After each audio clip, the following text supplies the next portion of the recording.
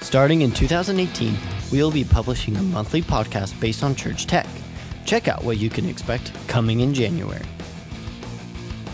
And that was where I was first introduced to in-ear monitors. We had the Aviom system. Normally you get something at least like Star Wars, Star Trek, Lord of the Rings. Yes, you can like fly your freak flag freely. Yeah, just looking for a way to get in, start serving the church, and you guys had a big need in the tech team at that time.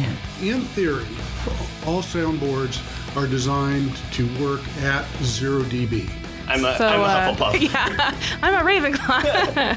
It's not like too serious. Nobody's really like stressing out about stuff. You messed up. I am on the inside. I just don't show it. I just don't show it anymore. So part of dealing with feedback is knowing all the gain stages. Exactly. Especially when you're dealing with wireless material. What I do there is I troubleshoot a lot of our tech problems. Yeah. Whenever Ian's in service, I'm like, oh man, I gotta be on time here. If you've got a crew.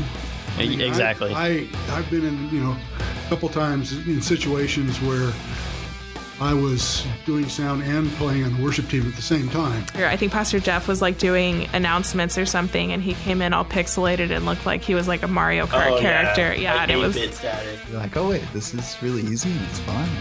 To meet some cool people. And Even when I was little, I was always fascinated with sound itself. And I'm also a perfectionist, so I was like, if that screen wasn't coming down like red at like 9:02, I was like losing my hair. So Subscribe to get new episodes each month. If you have questions you want answered on the show, visit restoreconference.com.